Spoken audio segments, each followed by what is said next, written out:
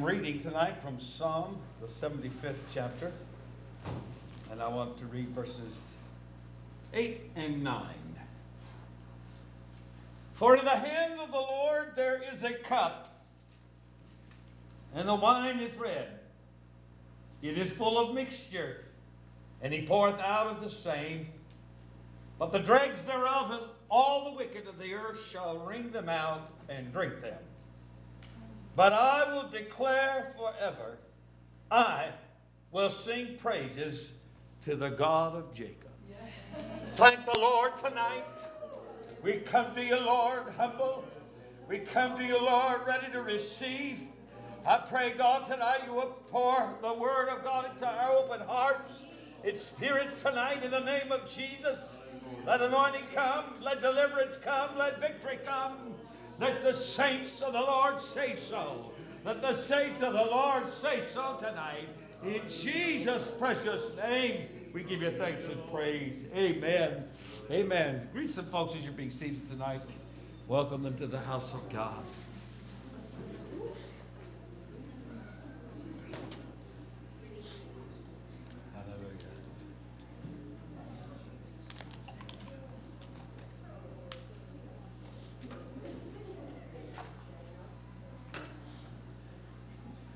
Well, if you're looking around, you noticed, at least in this building, you noticed a few things different. And I want to thank my Monday night crew. We had a good Monday night crew coming in and got the doors on.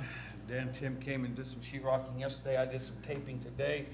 And painting was done and things were being done. So it's looking pretty good. We've got most of the baseboard in the building done. Just some of the fellowship hall and the hallways to do yet. Things are coming together very, very fast. I went to Security Supply and ordered the toilets this week, so they'll be coming soon. I called and ordered the partitions for the bathrooms, so they'll be coming soon. Tomorrow Friday we're going to Curtis Lumber to order up all the counters and cabinets for the kitchen. This thing's going to happen before you know it. Amen. We're almost there. Praise the Lord. The cup in the hand of the Lord.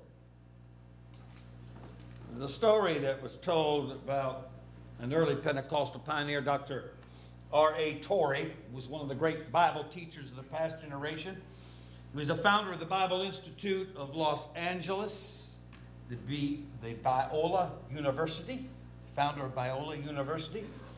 And he and Mrs. Torrey went through a time of great heartache and suffering when their 12-year-old daughter was accidentally killed. You're a parent of children, you can imagine the feeling.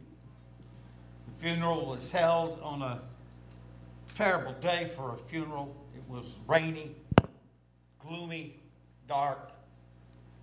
Thank you. They stood around the grave. They watched as that casket with the body of their little girl was lowered away. And as they turned to go, Mrs. Torrey said, "I'm so glad Elizabeth is with the Lord and not in that box." But even knowing that to be true, their hearts, as you can imagine, were broken.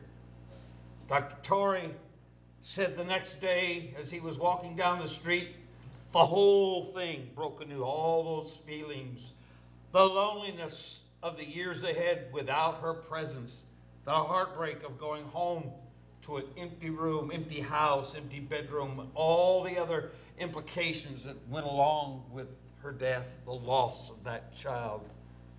He was so burdened by this. And he did what we would do. He looked to the Lord for help. He cried out to the Lord for help. And he said, just then, he said, this fountain, this Holy Spirit that I had in my heart, broke forth with such power that I had never experienced it before. It was the most joyous moment that I had ever known in my life.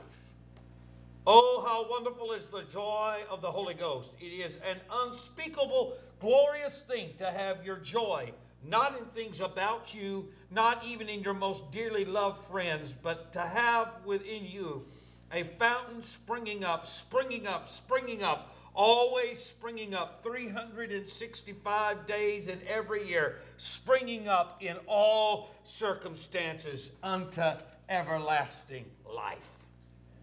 Only the Christian, Spirit-filled Christian that has encountered the presence of God and the deeply personal infilling of the Holy Spirit can really know what this means. For all other people, death is a terrible parting, a great sorrow and a great pain, a hungry, thirsting pain that cannot be quenched with platitudes, or feelings, or reactions, or thoughts, or comforts of any type. But for those who have the Holy Ghost, we have something inside of us, amen, that comes to our rescue and our aid, amen, when we most need it and perhaps least expect it to come. It is there to help us. This abiding presence and power of God is so real in our lives. Hallelujah. We have so very much to be thankful for. So often we go through our lives never utilizing, never realizing, never tapping out the true value of what that means. You must drink from a bitter cup before you can really experience the fountain beneath the cup. There's a fountain flowing beneath the suffering. Amen. Beneath the rock, there is a well that runs deep. There's water in that rock. Hallelujah. And you got to smite that rock sometimes. But that water is there and it's ready to come forth. Amen. We most need it. Most of you, some of you, I'm sure if you're English lit majors, you're very familiar with John Steinbeck, right? And his most powerful novel, The Grapes of Wrath. And in this book, published in 1939, it depicts the struggles of many down and out of Americans who, between the years of 1929 and 1941, those 12 years known as the Great Depression, struggled to try to find a way in life. 25% of Americans were unemployed during many of those years of the Great Depression. We're losing our Great Depression generation. My mother has gone to be with the Lord, but her life was shaped, the values of her life, her thriftiness, her savingness, her using things and using them and reusing them were shaped out of those years of the Great Depression. The last years of my mom's life, in fact, when she passed and we went through her things and began to clean them out, my wife found a bunch of dish rags that my mother had patched holes in the dish rags. Can you imagine a dish rag full of holes that have been patched in with other material and sewed in? You millennials would have retired that dish rag long before a hole got in it. Just if it stank a little bit or was stained a little bit, you would have retired it to the file 13. But my mom was a Depression child. She knew what it meant to collect bottles on the side of the road and turn them in for money. She knew what it meant to darn socks. She'd take a light bulb and push it into the sock, into the heel of the sock, and would sew it together. You don't know what I'm talking about, do you? I'm teaching you something that you never even considered. If you get a hole in the sock, you just throw it away and go buy a new package.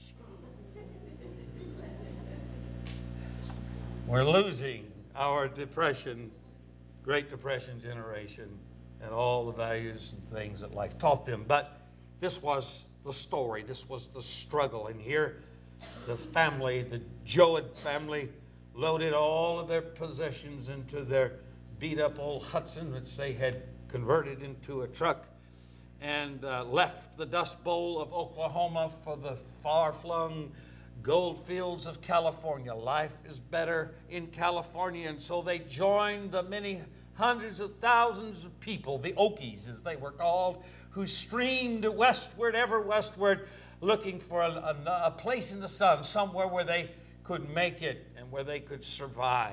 But it turned out all along the way, the story, all along the way, the breakdowns, the struggles, the difficulties. And when they get to this promised land, it's not such a promised land. And the opportunities that they had hoped for are long past, and there are no jobs there, and so forth and so on. And the story of the struggles, the protagonist, Tom Joad, he gets into trouble. He breaks the law. He becomes an outlaw. He's hiding in a cave out from the law and trying to live and to survive. And the whole story, throughout the story, the powerful themes of love and strength and unity and rebirth and survival give this whole depressing Great Depression story a tinge of redemption, a way of trying to thread the needle and find a way of hope. And for Steinbeck, it became a great theme, a great novel. And for practical Americans, and for people who want more than just a beautiful bow tied on the end of the story and have it all wrapped up, as we talked about Sunday, with this human desire that I talked about on Sunday, about having the story all neatly tied up. The reality of life is much different, isn't it? And the grapes of wrath come closer to the bone, that life is full of struggle, it's full of difficulty, it's full of challenges, and there are many things that we have to go through that we would rather not go through. But how we go through them, how we deal with them, and how we come out of them, amen, that's the real story of the power of God in our lives. Hallelujah. Life is what it is. Who among us doesn't have challenges dark as night? There's going to be spaces and places in each life where you think you cannot bear anymore. You cannot take anymore. It's just too much. But if you think you're all alone, if you think no one understands, and that God, and where's God in all this? Doesn't He know what's happening to me? Doesn't He care about what's happening to me? If you think that, well, you're in good company. There are many people who think that. But if you do think that, you're wrong. You're wrong. Those things, as difficult as they are, teach us something. They teach us something. To quote Benjamin Franklin, those things that hurt instruct. That's where discipline comes in. You don't want to have to discipline that child, and sometimes you have to resort to the kind of discipline you really don't want to do. Corporal punishment. Because you know that they're not going to learn if they don't hurt. They're not going to learn that thing. Discipline's a funny thing. My cat, Marty cat, he's shy. He's not social. But he's a quick learner. And a couple of weeks ago, I got a new vacuum cleaner. I got one of these Sharks, and it's beautiful. It has a wand on it, So you can get into corners and everything, really easy. Detach the head, and you got that wand, you just go around. It's great. Well, I thought, every day I got to do the litter box, and that's one of the traditions. Marley knows. He's got it all figured out. He knows there's two things I got to do after I feed him breakfast. First thing in the morning, he's waiting at the door. And I open the door, the basement door. He's right there, and he wants to lead me to the dish. And then I'm having my breakfast, and he's coming around bugging me some more, and he wants to take me back downstairs. And there's two things he wants to do. Change the bucket in the humidifier. We got to go change the bucket in the humidifier. He'll lead me right to it. And if it ain't running, and I change the bucket and put the empty bucket in there, and this machine goes on, and he starts humming and purring and laying down. He says, "Oh, we did it, Daddy." And the next thing is I got to do the litter box. So for months and months and a year or so, amen, it was all fine doing the litter box. But I got this new vacuum cleaner. So instead of sweeping up the litter around the box like by hand on my hands and knees like I do every day, I decided I'm going to just fast with a vacuum cleaner. 2 days of the vacuum cleaner, and Marley has had enough. And he used to help me. He used to help me do the litter box. He'd be right over there. He'd be at the bags, and I'm doing all the bags, and he'd be in the other bag playing in it, and he'd be helping me. But 2 days of the vacuum cleaner, and he don't like that vacuum cleaner. And he goes straight to his hole. And so ever since that time, When I get down to do the litter box, wherever he is in the basement, when he sees me get down to do that litter box, he heads for that hole. And we won't see him for hours. Amen. I said that all to say there's learning in pain. There's learning, there's in suffering, there's learning, there's pain. And I'm trying to unlearn him that. I stopped using the vacuum cleaner. Once I noticed this pattern, I stopped using the vacuum cleaner. And I'll talk to him, and I'll coax him, and I'll persuade him, and I'll offer him treats. But he's going for the hole. You see, we learn things through suffering. Amen. It's a discipline thing. God's anger and judgment are often portrayed as wine, a cup of wine of wrath. We read in Revelation 14:10, the same shall drink of the wine of the wrath of God, which is poured out without mixture into the cup of his indignation. This is spoken of those who have taken the mark of the beast. They're going to drink of the wine of the wrath of God. And in Revelation 16:19, speaking of God's judgment on the great Babylon, it says, great Babylon came in remembrance before God to give her the cup of the wine of the fierceness of his wrath.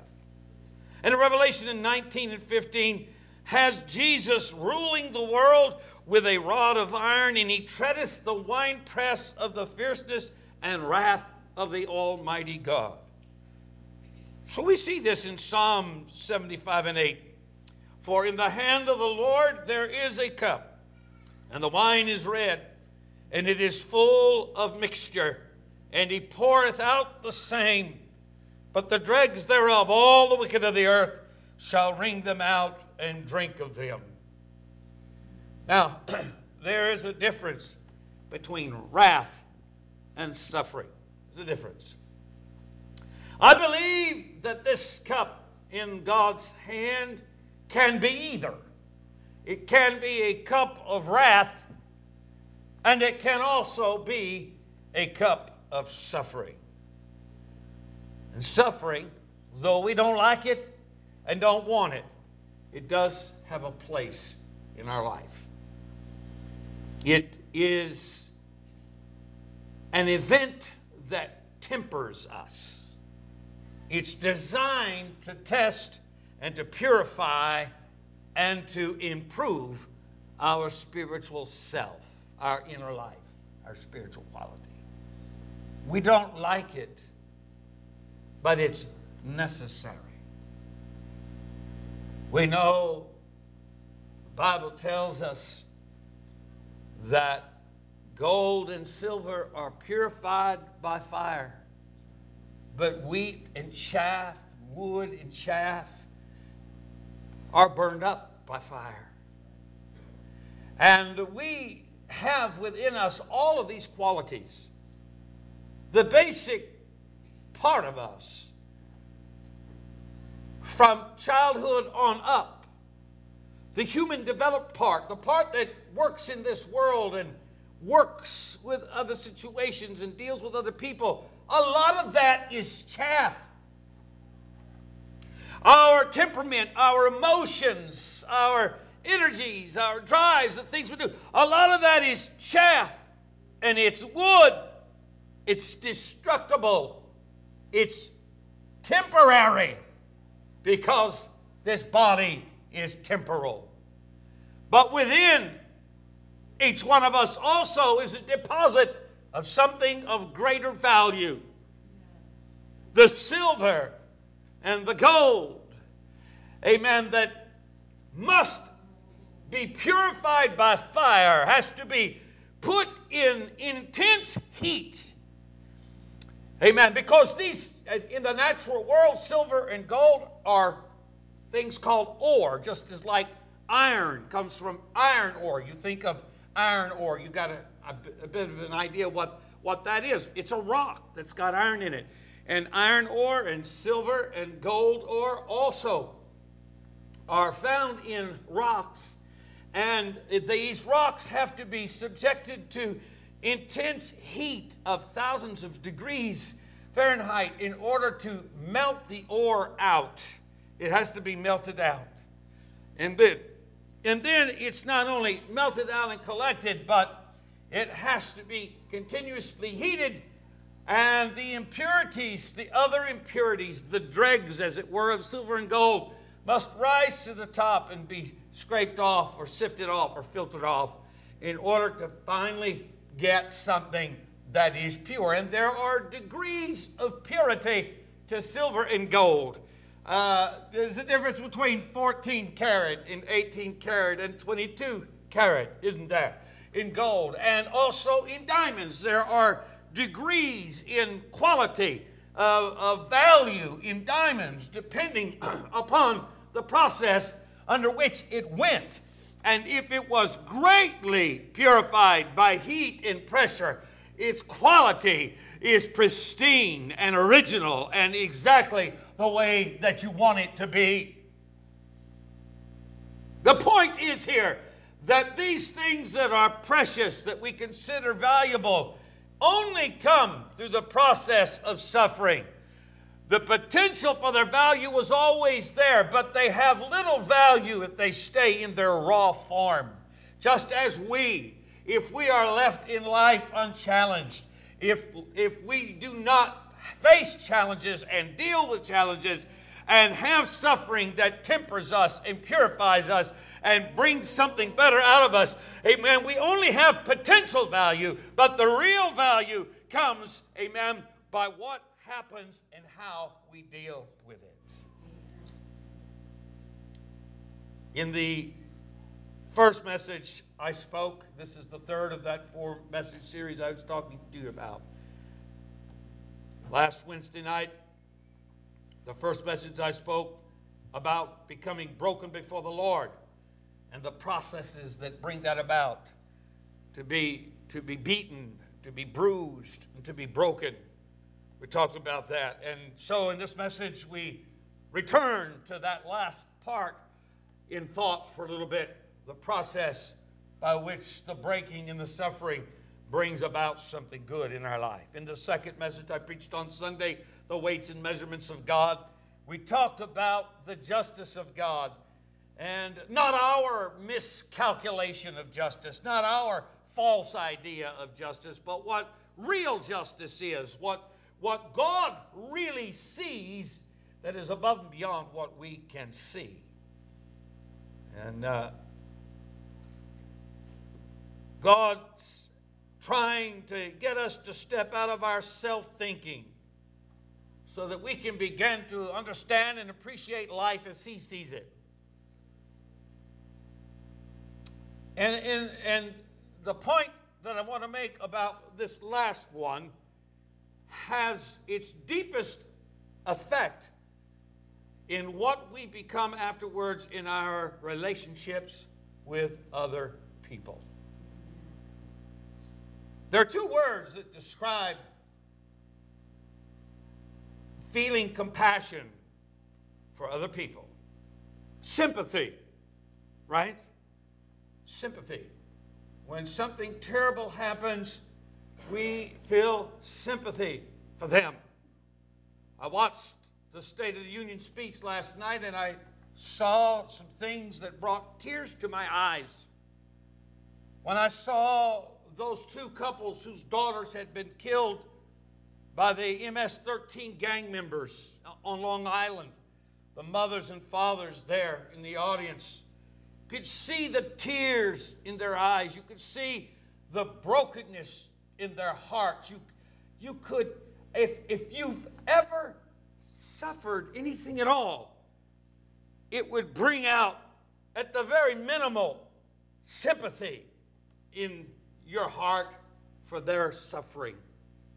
And then to see Mr. and Mrs. Warmbier, the parents of Otto Warmbier, who had been beaten and horribly treated in North Korea and returned to the United States this past year to die within days of having been returned to his parents, that college student, to see the mother and father there in the audience, and their attention was brought to their case, and they're crying and they're weeping, and you see that in their face and their eyes. Those were moments that brought tears to your eyes and brought a twinge of something to your heart.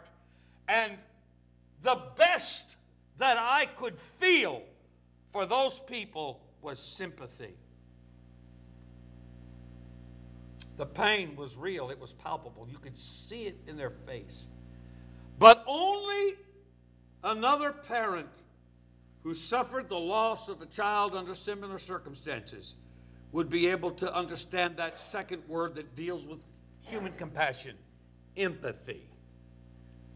To feel sympathy is to feel sorry for someone else. But to have empathy is to feel what they are feeling. To feel what they are feeling. There is a cup of suffering. The value of which produces life-giving, life-affirming empathy for the suffering of other people. It is that cup that we drink of that allows us to be first responders and ministers of grace and help and mercy in the time of need when other people suffer and go through things. And it is that by which God is able to extend his hand into this world of sin and shame and pain and suffering. When God can act as an agent, amen, through us, because we get it, because we understand, because we've suffered, because we've been there, because we've dealt with it, because we know what it is like to go through it. And there is something that we're able to give and bring to this world that's impossible to do without knowing those feelings. Hallelujah. Suffering is what it takes to squeeze out the pulp and to leave the sweet juice. Somebody said, if life gives you a lemon, make lemonade. But you have to make that lemon suffer. Right? You got to make that lemon suffer. You got to squeeze it. You got to grind it. You got to filter it. You're going to get something good out of it, but there isn't going to be much left over of value. Suffering is what it takes to squeeze the pulp out and leave the sweetness. We haven't gotten there as long as we are resisting suffering. God, you understand, I don't want to do this, God. I don't want to do this. I don't want to do this. And I'm fighting it. I'm fighting it. I'm fighting it. Most of us will resist and fight suffering every step of the way. We'll use every power at our disposal. We will plead for the sympathy of others. We will seek our back being scratched by sympathetic folk, amen, to somehow balm and salve our suffering so that we can, for a moment at least, not feel it so much. Hallelujah. But it is only when we surrender to the suffering and the process of suffering that we reach that breaking point I spoke of a week ago. Amen. To break, you have to surrender to the process in order to break. You have to surrender. You have to give it up. You have to be beaten in order for the suffering to win. You have to be beaten. That goes hard against Americans with our strong, self-assertive, competitive, independent spirits and values. It's hard for us to accept defeat. We're so competitive. We're so trained to it. And we're so stinking independent because of the nature of our government and our country and our values, our history. But in order to get to the place where we can trust God, we have got to surrender to God. If you've ever taken an animal or a pet, dog, how many dog owners do we have in the house? You own a dog, you have to train that dog. That dog comes to you with independent mind and spirit. That dog's going to do what that dog wants to do. You ain't trained it yet. Amen. It'll do what it wants to do, where it wants to do it, when it wants to do it. You got to train that thing. And in the society of dogs, there is always something called the alpha dog, the alpha male, the lead dog. And when you bring a dog into the home, you're adapting him to your society, but he's bringing along his idea of society and socialization. And, he has to find out who the alpha male is in the family. And that is the one that will get control of that animal. The rest of them, he don't care. He'll do what he wants to do. But when the alpha male speaks, that dog listens. He had to be trained. But in order to train him, you got to break him. You got to break him. You got to let him know who the boss is.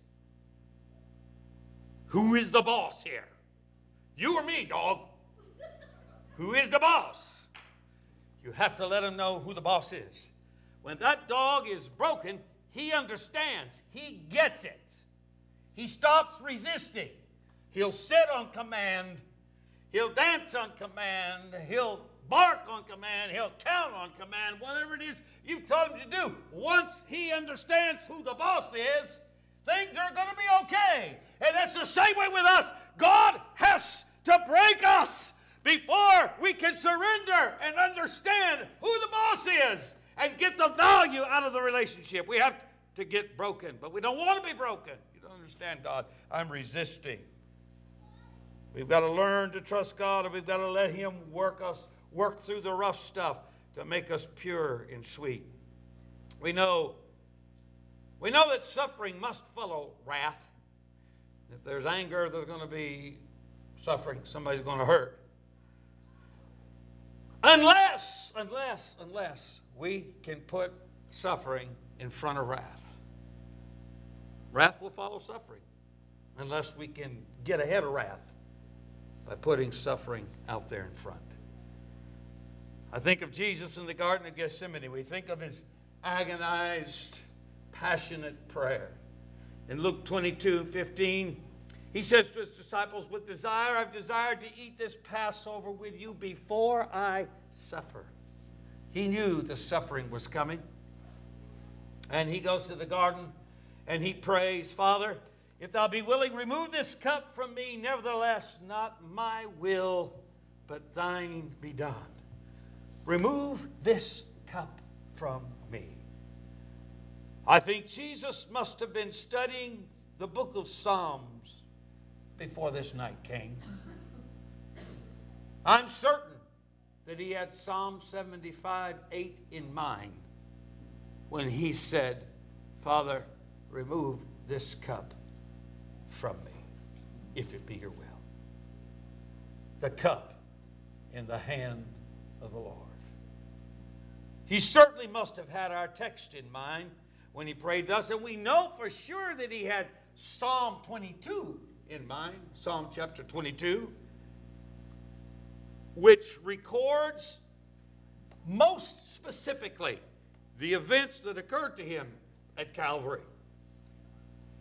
The piercings, the casting of lots, the parting of His garments. All these things are recorded in Psalm 22, hundreds of years before they would ever happen to Jesus. In fact, I know Jesus had Psalm in mind and Psalm 22 in mind because He quoted Psalm 22:1 while He was on the cross when He said what David said in Psalm 22:1, my God, why have you forsaken me? That's a direct quote from Scripture. That didn't originate with Jesus. He was quoting the Bible. And He was doing it in such a way to point out to His accusers who knew the Scripture, the Jews among them knew the Scripture, to point out to them as a reference point do you remember this psalm and what's in it? And look at what's happening to me. Everything that's in this psalm is happening to me. He was letting them know what they were doing. That suffering was the vicarious judgment of God. It was Jesus accepting God's wrath against us for our place and for our sins. It was the cup of suffering, the wrath of the judgment of God. Amen. For us. Hallelujah. But it was more than that. It was more than that. Because it was also the cup preceding the wrath to come upon those who reject the goodness of God. Back in the day, in Bible days, when they made wine, there was always sedimentary impurities that settled out into the bottom of the cup. They were called dregs, and they were considered undesirable and ill-tasting. No one wants to drink the dregs. You drink the wine, you leave the dregs at the bottom of the cup, and you throw all that out at the end. No one wanted to drink them. But our scripture tells us, but the dregs thereof, all the wicked of the earth shall wring them out and drink them. Suffering must come. Offenses must take place in our life. But we have this comfort of the Holy Ghost. Woe be unto them who cause them. If we're the child of God, trying to walk this walk of faith on this earth, trying to serve the Lord, and someone causes pain and suffering against us out of an evil and malicious intent, and they will.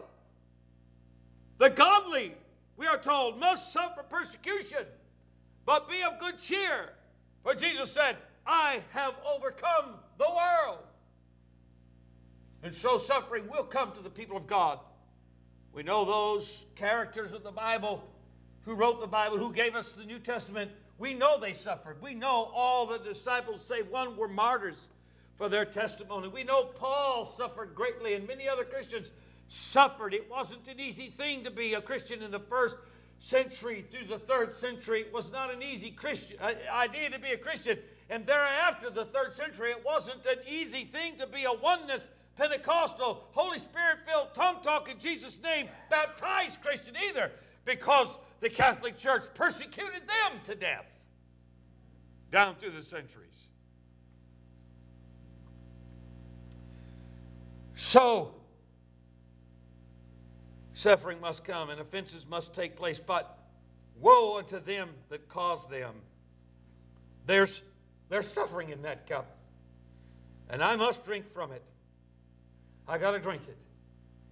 It's going to be there in my life. It's going to be there in your life. Hallelujah.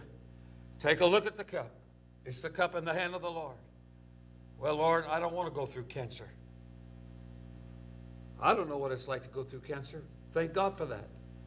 There's some here that do. And only those that have can feel empathy for those that are. The rest of us can only feel sympathy, because we don't really know what it's like to have radiation treatment and have our hair fall out and have surgeries and operations and organs removed and tissues removed and radiation and suffering and pain and hurt. We don't know what it's like to have that. And no one wants to have that. No one wants to go through that. But if that is the cup in the hand of the Lord, God, give me grace to drink of it and suffer it and surrender to it and allow myself to be broken in the process of it. Because whatever lesson I must learn through suffering, I want to learn so I don't have to go through this again.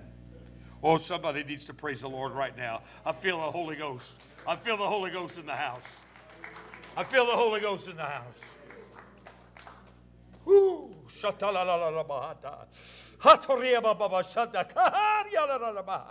Hallelujah, hallelujah, hallelujah. But what's at the bottom of that cup? What's in the bottom? That is reserved for those that cause the suffering, for those that cause the hurt and the pain. The Bible said, all the wicked of the earth shall wring them out and drink them. You had to drink your cup of suffering, and the cup was full, and the mixture was full, but you didn't have to drink it all.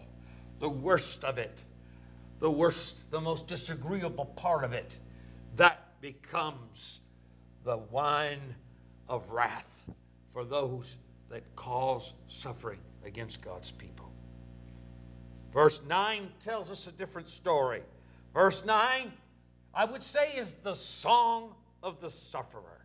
It is the ultimate triumph, a cry of victory. David said, but I will declare forever, I will sing the praises to the God of Jacob. Hallelujah. Yes, there's a cup of suffering in the hand of the Lord. There is a cup of suffering. The wine is red, the mixture is full. And you got to go through it. Amen. But there's a parting of the ways. The righteous must suffer these things because God is using them. Amen. To improve our lives and to make us better people and to improve the world. But the other part, the other side, is the cup of wrath.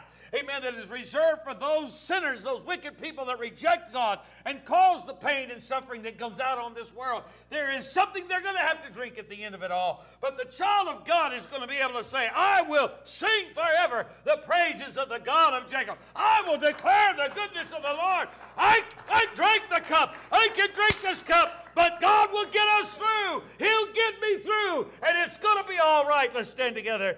I'm getting ready to close. Hallelujah, hallelujah, hallelujah.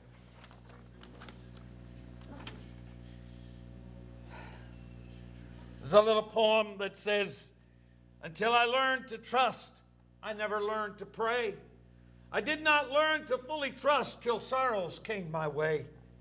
Until I felt my weakness, his strength I never knew, nor dreamed till I was stricken that he could see me through.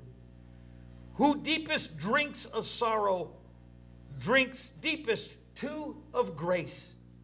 He sends the storm so he himself can be our hiding place. His heart that seeks our highest good knows well when things annoy. He would not long for heaven if earth held only joy. We would not long for heaven if earth held only joy. Hallelujah. Oh, God's in that cup. You're in there somewhere, Lord. Hallelujah. If I have to drink it, not my will, but thine be done. Allow me, Lord, to be processed, to be broken, to come out on the other side of it all. Hallelujah. If you ever noticed the old-timey saints, the ones who've lived a lifetime for God on this earth, in their old age, what do you have? The sweetest lemonade, the sweetest orange juice, the sweetest grape juice, apple juice, whatever it is that their personality is. If they've lived for God all their life, in their old age, amen, they don't come out bitter and evil intended. They come out just sweet. And you love to be around those old saints because their walk in the Lord is sweet. It's sweet. How sweet it is. Hallelujah. Why? They have gone through, they have drunk the cup of suffering, and life has squeezed out the best and left the sweetest. And that's what God's intending to do with us, to bring us to that place. Amen. Where the meanness is gone and the sweetness remains. Sweeten me up, Lord. Don't use aspartame.